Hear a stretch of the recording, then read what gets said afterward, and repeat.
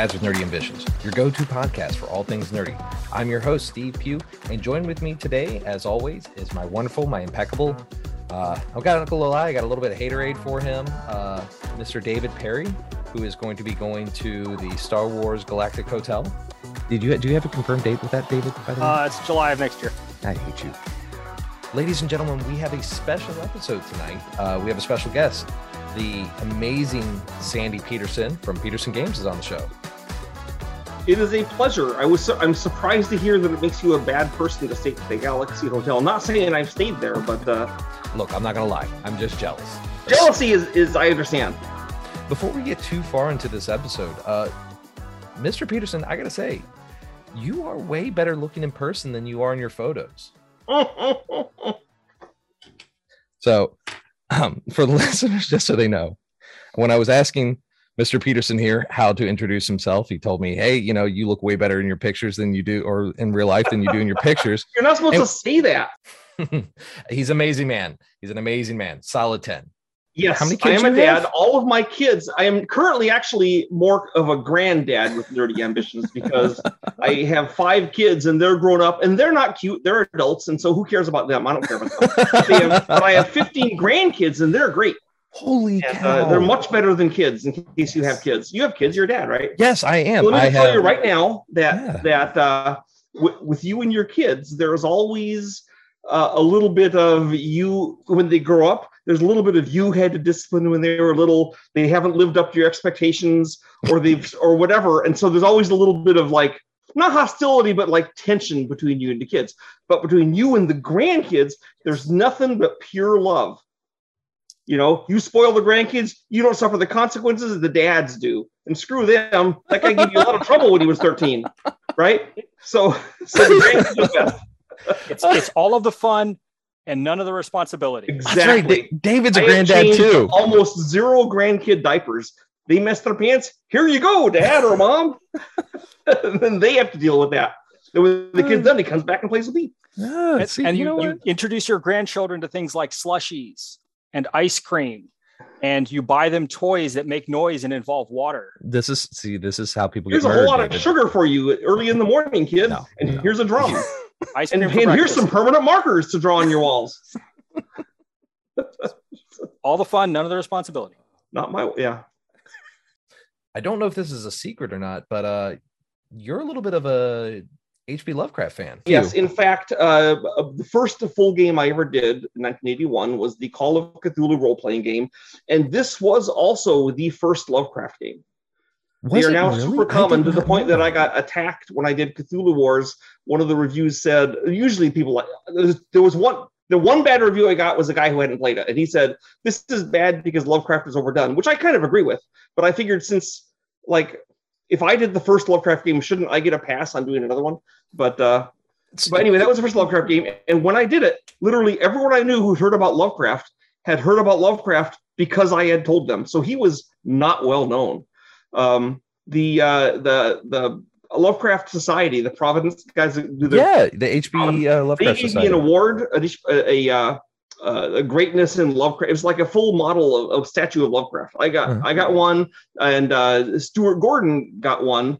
And the logic was that I started out with Call of Cthulhu in 1981. This started seeping through gaming nerd culture, right? People started hearing about the game Call of Cthulhu. Even if you play role-playing games for any length of time, even if you don't play Call of Cthulhu, you hear about it, right? And it's been around 40 years. And then Stuart Gordon, 1985, he does Reanimator, then From Beyond, and then this starts going through the movie geek culture, horror movie culture. And so both these different directions of geekdom and nerddom kind of went through the society and made Lovecraft famous. So I mean, that was their argument. That makes sense. Yeah, no, it absolutely, and you actually are celebrating the 40th anniversary, this is your 40th anniversary of Call of Cthulhu as of November 13th. Yes, just 4 days ago, and I ago. launched a video on the topic, which was only 2 minutes long, saying, "Yay! It came out on Friday." It was actually Friday the 13th in November 1981 when it finished printing. Did you do that on purpose? No, just happened to be that way. For the people who are not familiar with your work, can you give us a little bit of detail about who you are? Starting with the Call of Cthulhu role-playing game, the only full-time job I've ever had as an adult is game designer. Unless you count the 2 years I spent teaching game design to graduate students at Southern Methodist University. That was in 2009 to 2011. That was still related to game design, right? I'm teaching them how to do games. So I got my start there. I worked for 8 years for Chaosium Incorporated, in which I did Call of Cthulhu, which won lots of awards. I did, of all things, the Ghostbusters role-playing game, which also won awards, oddly enough. I helped develop the first version of the Arkham Horror board game, which the current version by Fantasy Flight is much different and improved than the ones we did. But hey, I was there at the first one, right? I then went on to video games, and I worked on Sid Meier's Civilization. I wasn't the designer, obviously. That was Sid and Bruce Shelley, but I was there. I then went to id Software, did most of the levels for Doom and Doom 2, worked on Quake, went from there to Ensemble Studios, where I worked on all of the Age of Empire series, Age of Mythology, and Halo Wars. And from then I spent the 2 years in the wilderness teaching at a college. And now I have founded my own board game company. So I started out on paper games, went to video games, and I'm back to paper games. And my current company is called Peterson Games, because why not be a giant egomaniac and name it after myself? So I did. You know what? I can't hold that against you. I don't think Pew Games would come off as well as Peterson Games does. If you did shooters and you called it Pew Pew Games because you had your brother. Ah, there we go. What inspired you to create your own game company? Okay, I went from technology to board game because it was kind of happenstance. What had happened is that I had left the university because it turns out that I've always not been a fan of bureaucratic connections, and it turns out the universities have super extreme powerful bureaucracies, probably because the things they are making decisions over don't matter, and they're powerless stuff like who wrote this book, and so they have to expand their internal power to make up for that. I don't know. Anyway, so I hated that. So I was sitting there with my savings getting ever smaller and said, Wendy, we're going to take a job working for an iPhone company in India, because they offered me a really sweet deal. It was like a 6-figure salary and part ownership of the company and my own apartment and my own driver, because they said, do not drive in Hyderabad if you're a Westerner. That's certain death. So we got a driver. We had it all set to go. And just before I went, some friends of mine talked me into going on the Kickstarter and promoting and doing a Lovecraft-based game, because I'm famous for Lovecraft. And so I figured, well, I do have a pretty good name in the game. People have heard of me as a designer because I've been around for 40 years. They've grown long in the tooth doing games, right? So I'll parlay my name and the Lovecraft thing, and maybe this will get a couple $100,000, and I can use that to boost my salary when I go off and go to India for a year.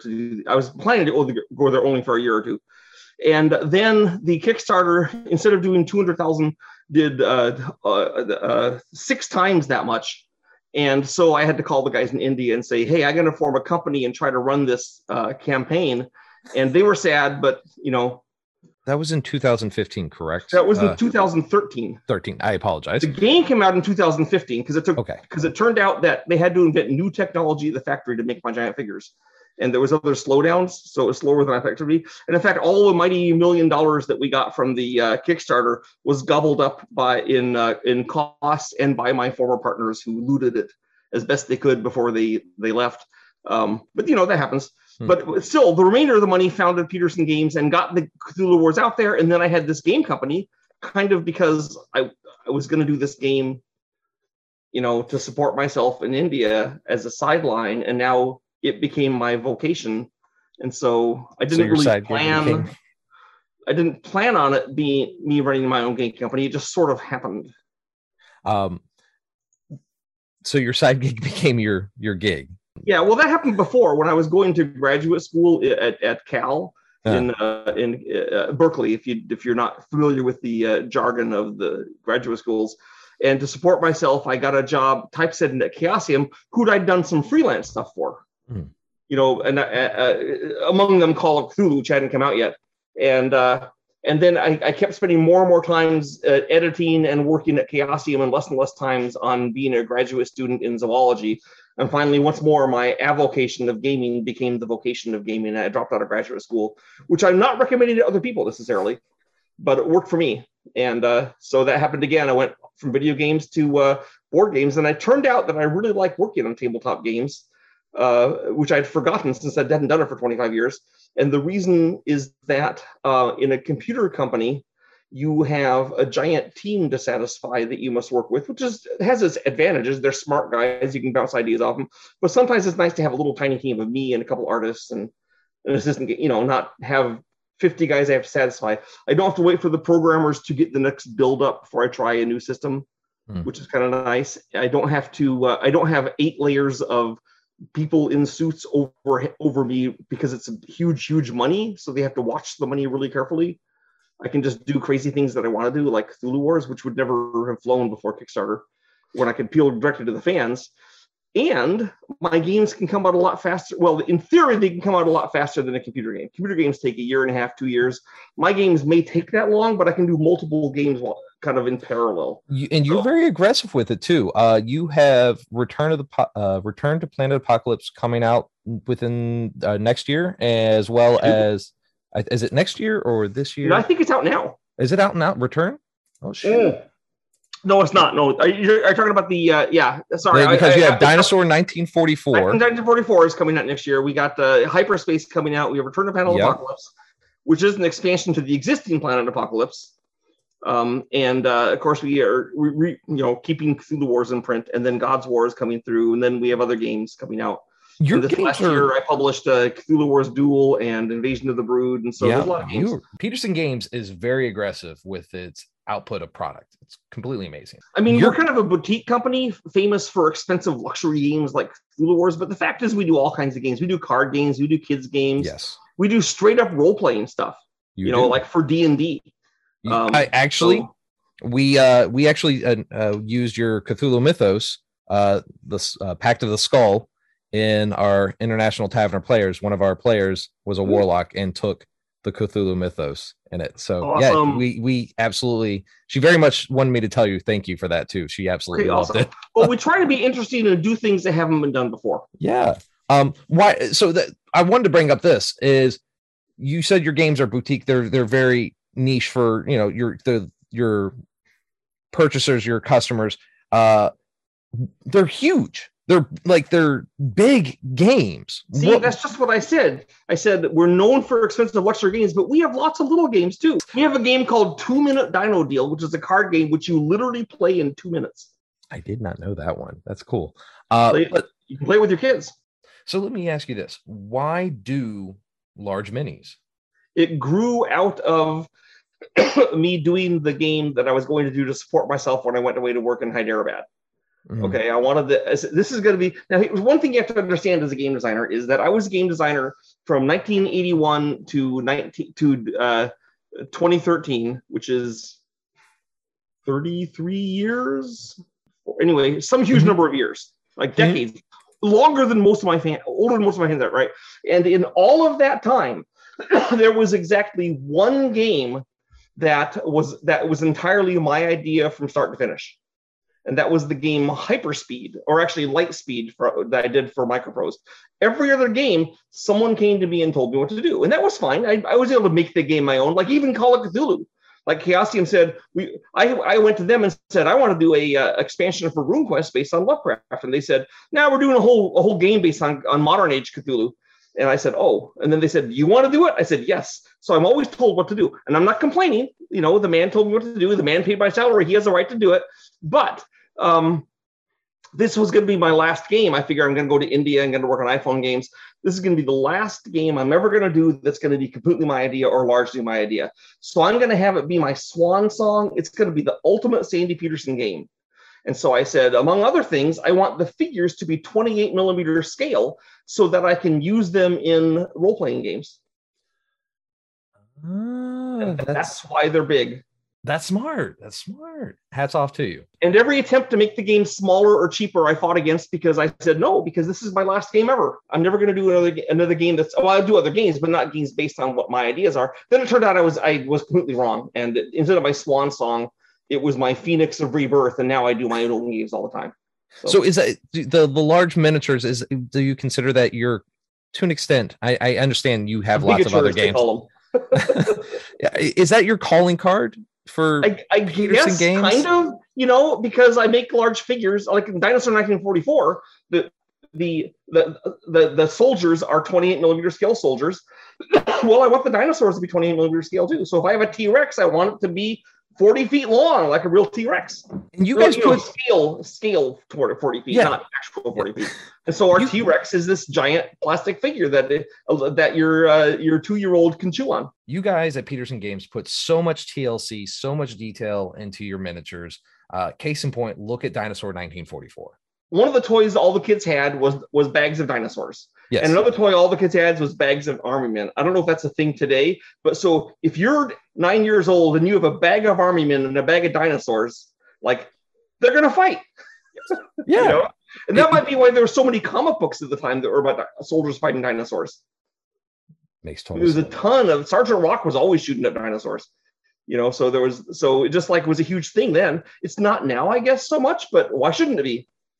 So let me ask you this. What lessons did you take from doing PC games? Did you like Quake and Doom and Age of Empires? What lessons did you take from those and to put so one of the things I took from them were I took techniques used in computer games and applied them to board games. Let me give you an example. My game Planet Apocalypse, which is a cooperative game, I took tower defense and applied it to the board game. So there's a tower defense element. It's not all tower defense, but there was a strong tower defense element to Planet Apocalypse. Basically, you set up team ambushes to shoot the monsters as they come by. And tower defense is absolutely a video game idea, not a board game idea. Okay. I also, for Cthulhu Wars, which you have played, you may have noticed that the spell books work exactly like video game achievements. They do. Yes, they do. You accomplish X goal, you get this. You do the goal, you get that. Even if that goal is then failed later on because you lost one of your bases, doesn't matter. You got the goal, so you keep the advantage. So that's straight out of video game achievements. Other things I did was that the way that we play tested the games at id and other companies, I have adopted that to board games. I've talked to a lot of other board game designers, and I don't play test the way they do.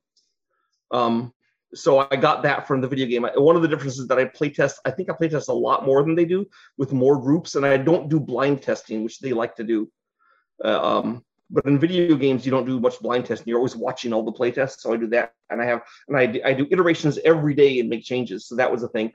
And finally, I spent 11 years at Ensemble Studios, basically balancing Age of Empires and Age of Mythology and Halo Wars. I was like, I had other tasks, but one of the tasks was to balance all those games to make them fair. And so I took that into doing my own strategy games like Cthulhu Wars. And one of the things I said, well, if I can balance asymmetrical factions in the Age of Empires, I certainly can do it in Cthulhu Wars. So you notice that a trademark of mine is asymmetrical stuff. Like when you're playing Yellow Sign, it does not feel like Cthulhu.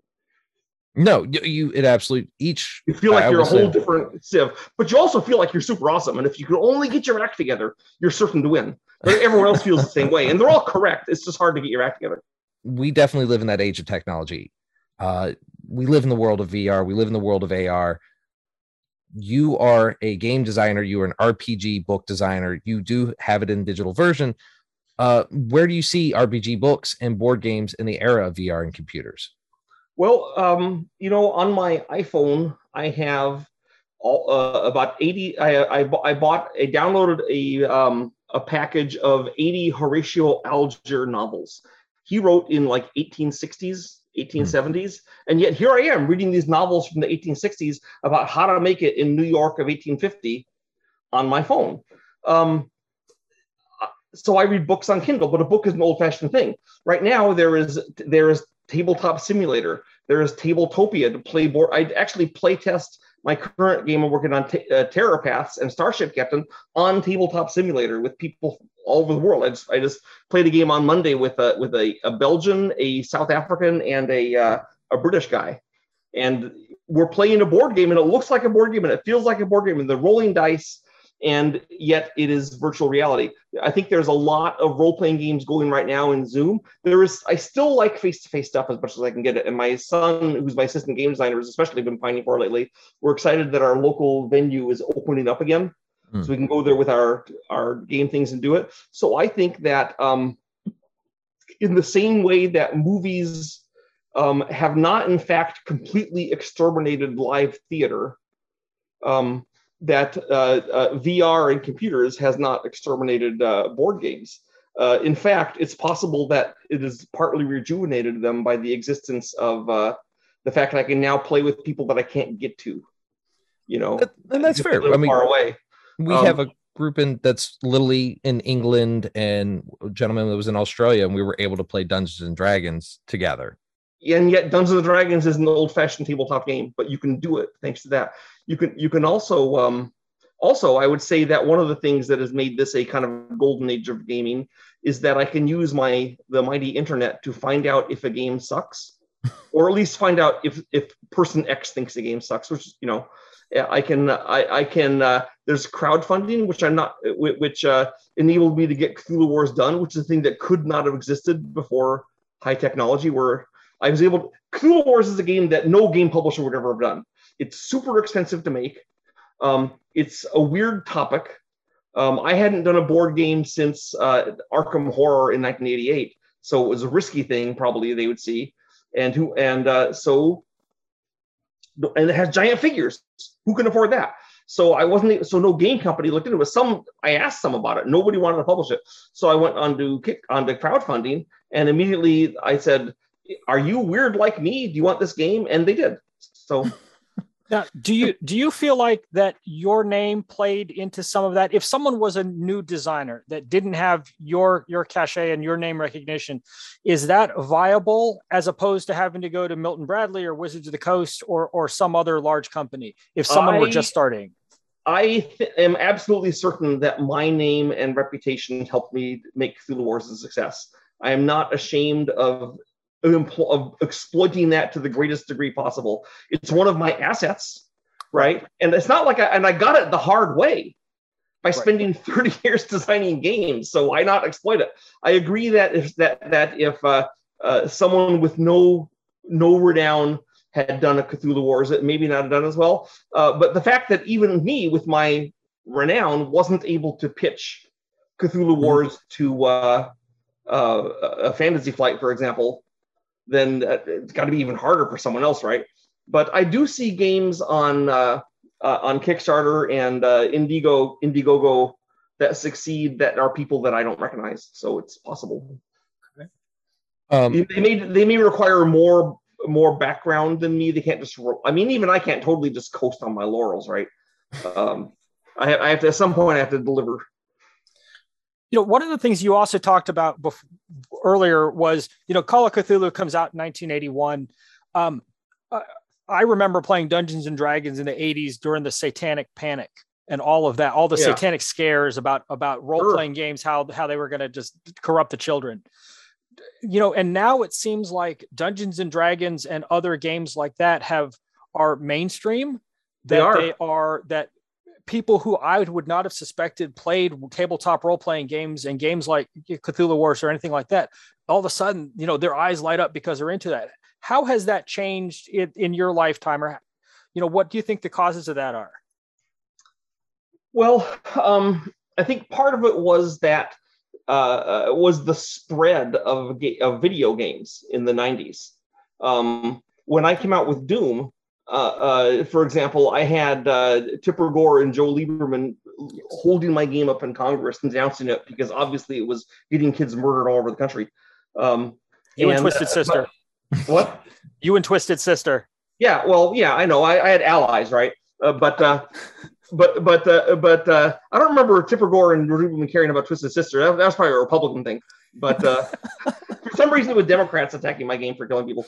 But the thing is, that as gaming became more and more prevalent, more people got consoles in their house. Like no one was afraid of it anymore.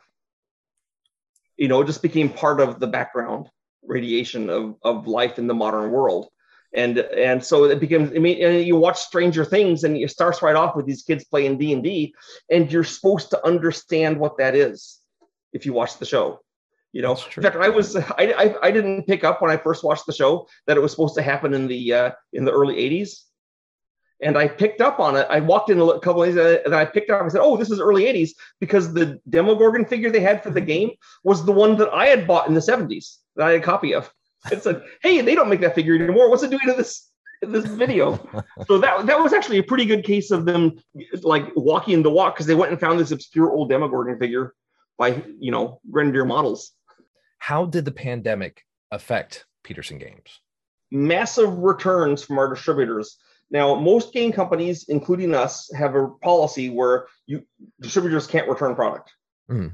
But when the game stores all shut down, the distributor said, "We're going to return the product," and that's how it is. And we could have refused it and burnt our bridges or sucked it up, and we sucked it up. We had a large French company that owed us hundreds of thousands of dollars go belly up and then try to bill us for the translation. What they did is we published Cthulhu Wars for them in French, and we shipped it to them. And then they delivered it to their fans and took the money. And then they said, "Oh, we're bankrupt," and didn't give us the money. So that was pretty awesome. So we're actually technically on the list of creditors, but since it's in France, there's a long list of other creditors who are all French. So, we're not going to get anything. But so those things all hurt us pretty bad. Yeah. On the other hand, we also released Sandy Petersen's Cthulhu Mythos for D&D during that time and got it promulgated pretty well. And that came in this year, and we were actually making quite a bit of cash on that partly made up for it. But I personally will be glad when people can walk into the open air without fear of overt death and destruction, because it has not benefited our company the way that some lucky companies seem to feel. I guess you can say we got benefited because we were like first at the trough for government assistance when that happened, because we have a really on the ball business manager. Okay. But we wouldn't have had to be at the trough if it wasn't for the COVID. So, See, I'm thinking indoors, you're more likely to buy more board games and more games. What happened is that our distributor sales plummeted, it got very small, and our direct sales through our website went up. I believe that. Okay. I believe that. So let's go ahead and some companies probably adapt to do it faster or smarter than we did, so they did better. We kind of have figured it out by now, and now we're doing better with that. But initially we were like trying to make the jump, and so you guys are officially celebrating the 40th anniversary of Call of Cthulhu. Yes. So tell us about this beast. How did this come into fruition for you, like Call of Cthulhu? I know you kind of talked about it a little bit here and there. But I did talk a little about it before. So let me tell you two stories of the dawn of Call of Cthulhu. So here's one story. At the time, Lovecraft was pitifully unknown. Everyone thought he was a terrible hack. Okay, that was, if you heard about him, you thought he was a horrible hack. Some obscure guy from the 30s that wasn't worth reading because he wrote for Pulp Fiction. We should go off and read James Joyce instead, right? Or whatever. So, but I unconditionally love Lovecraft. Well, Chaosium also thought Lovecraft was a terrible hack, but they were really smart. Okay. Now, normally, when a game company is going to publish a license for something that they don't respect, they will do a kind of tongue-in-cheek, campy version of it. You see this in movies all the time. It's why the third superhero movie in every series is usually bad, because the original director has left. They bring in a new director that doesn't respect comic books, right, or superheroes, and so he says, "Well, really, no one can actually genuinely like Batman, so I'm going to do a tongue-in-cheek version. It'll be great." And then you get Batman and Robin, right? Okay. Remember Robin? Yeah. No, you're right. Right. And so that's what happens. So Chaosium, however, was really brainy, and they said, "We know we don't respect Lovecraft, but Sandy does. We won't tell him we don't like Lovecraft, and we'll have him do it. He will do a great job, and we'll just do the game." And from what is done, so they never told us that they didn't like Lovecraft, and I just figured they did. And I did this whole game. And in fact, a funny story: the reason that it's set in the 1920s, Call of Cthulhu, is because I thought Lovecraft was writing for his modern era. He had airplane exploration of the Antarctic. He had submarines. He had ultraviolet light. He had the discovery of Pluto. He was very interested in the edge of science, right? But Chaosium also knew they had to like something about the game to be able to work on it effectively and enthusiastically. So what they hung their hats on was, we'll set it in the 20s when they were written. And the 20s are cool, which they are. And so they did the 20s source book and stuff, and that kind of got them enough vested in the game they could do a great job on it, which they did. But But yeah, they didn't like Call of Cthulhu. They know I did. And then my enthusiasm apparently seeped through the text. Later on, the Chaosium started liking Lovecraft. When they saw what a big hit it was, they said, oh, well, maybe it's better than we thought. And they started reading the stories, and then they changed their mind, right? But that's part of it. Here is another part of the story. So the game came out after months of delay on November 13th, Friday, November the 13th, 1981. While they were trying to get it done, the various printing presses at Lampa, which is the company we use, I don't even know if they're still around, but the printing presses would like break down and have weird things. The lady who was typesetting the manuscript had a nervous breakdown herself. Finally, it comes out on November 13th during the worst thunderstorm the San Francisco Bay Area had in many decades. You could look it up. So and during that thunderstorm, every printing machine basically broke except for the one doing the Call of Cthulhu. Okay, and then it comes out, and then from then on at Chaosium, whenever there was any kind of hiccup or slowdown or some odd occurrence, we always attributed to the Curse of Cthulhu. Oh, that's the Curse of Cthulhu hitting us now again. We called it that. But in retrospect, like my career got launched with Cthulhu, with Call of Cthulhu.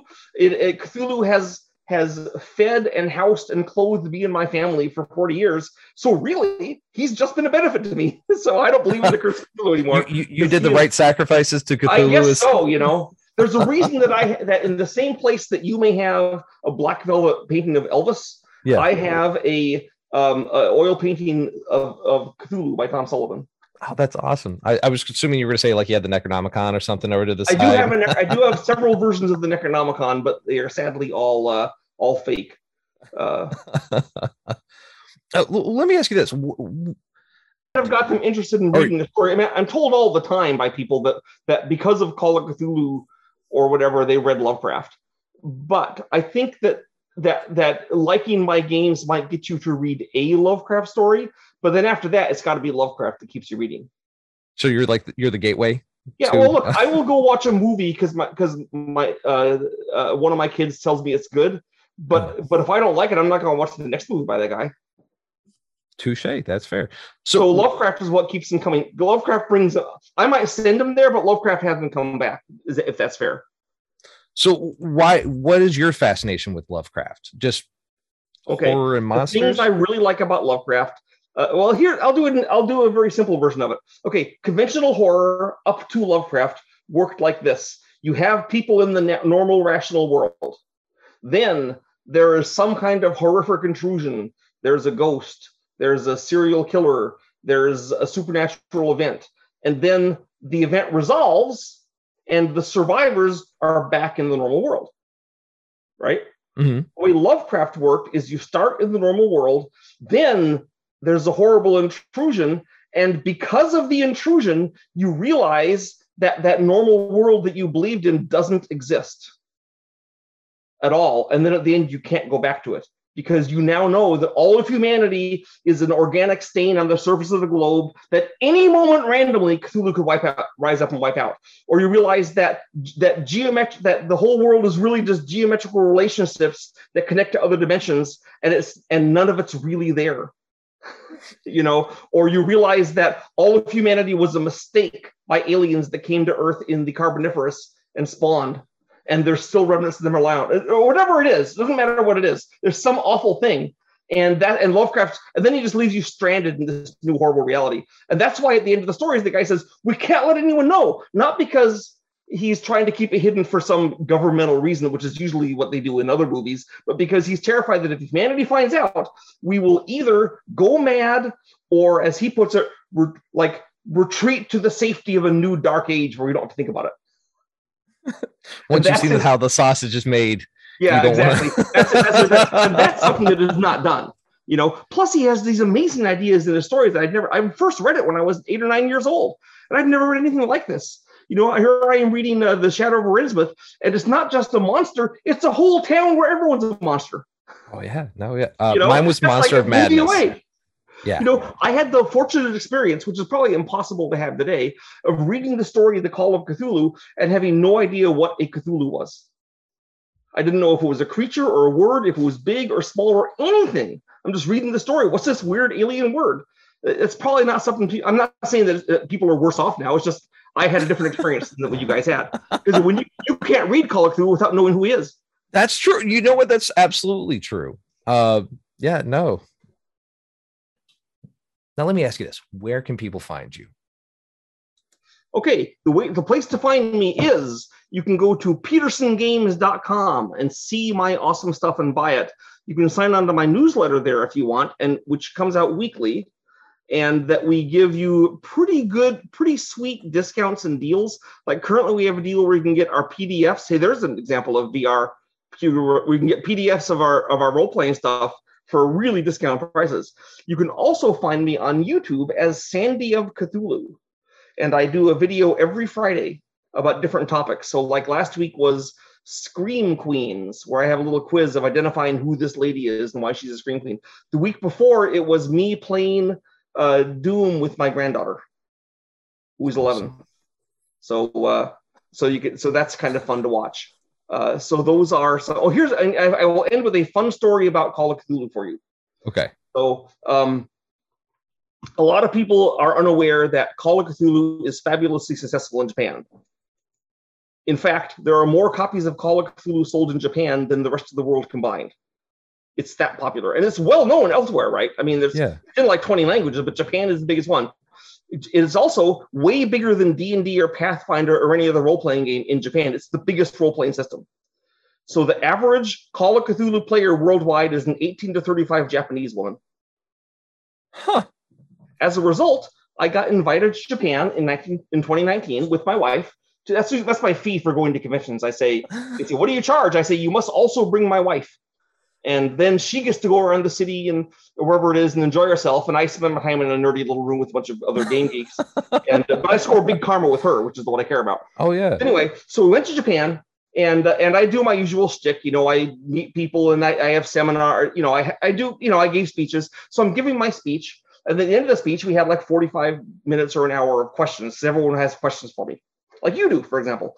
So they asked me how I came up with the sanity system. And for those who have not played Call of Cthulhu, the sanity system is generally considered a pretty groundbreaking idea because it makes your players act as though their characters are scared.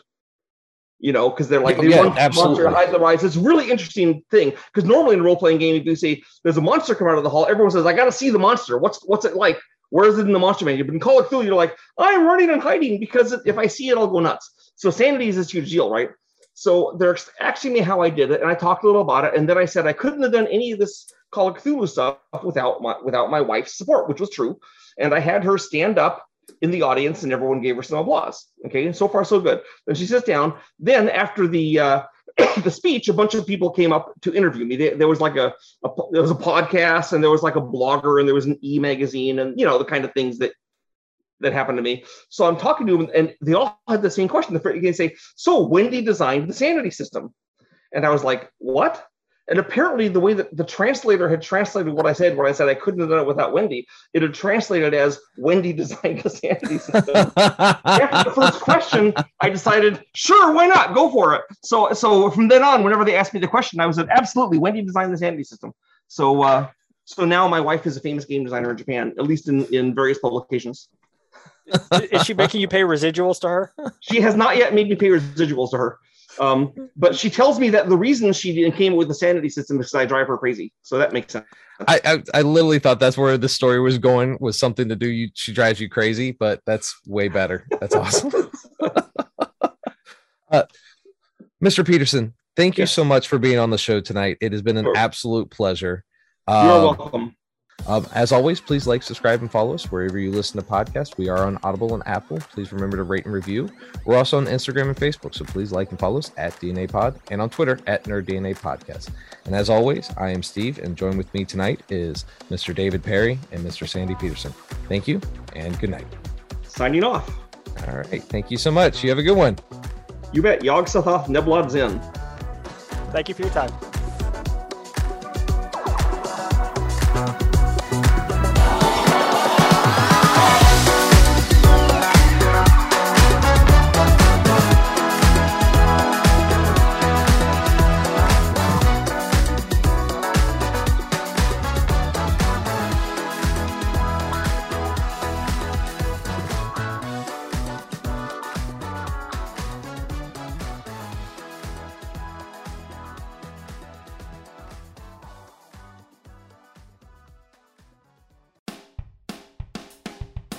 This is Josh. I'm Lewanika. And I'm Glenn. At Tabletop Journeys, we bring more than 75 years of role-playing experience in countless game systems. But Dungeons & Dragons is where we call home. We formed Tabletop Journeys so we could do what we love, create epic adventures in fantastic lands with amazing people like you. Listen to our podcast to catch our take on using the D&D core rules, homebrew content, and epic player-driven storytelling to make your next role legendary. Also, keep an eye out for Tabletop Journeys' original content coming soon to DM's Guild.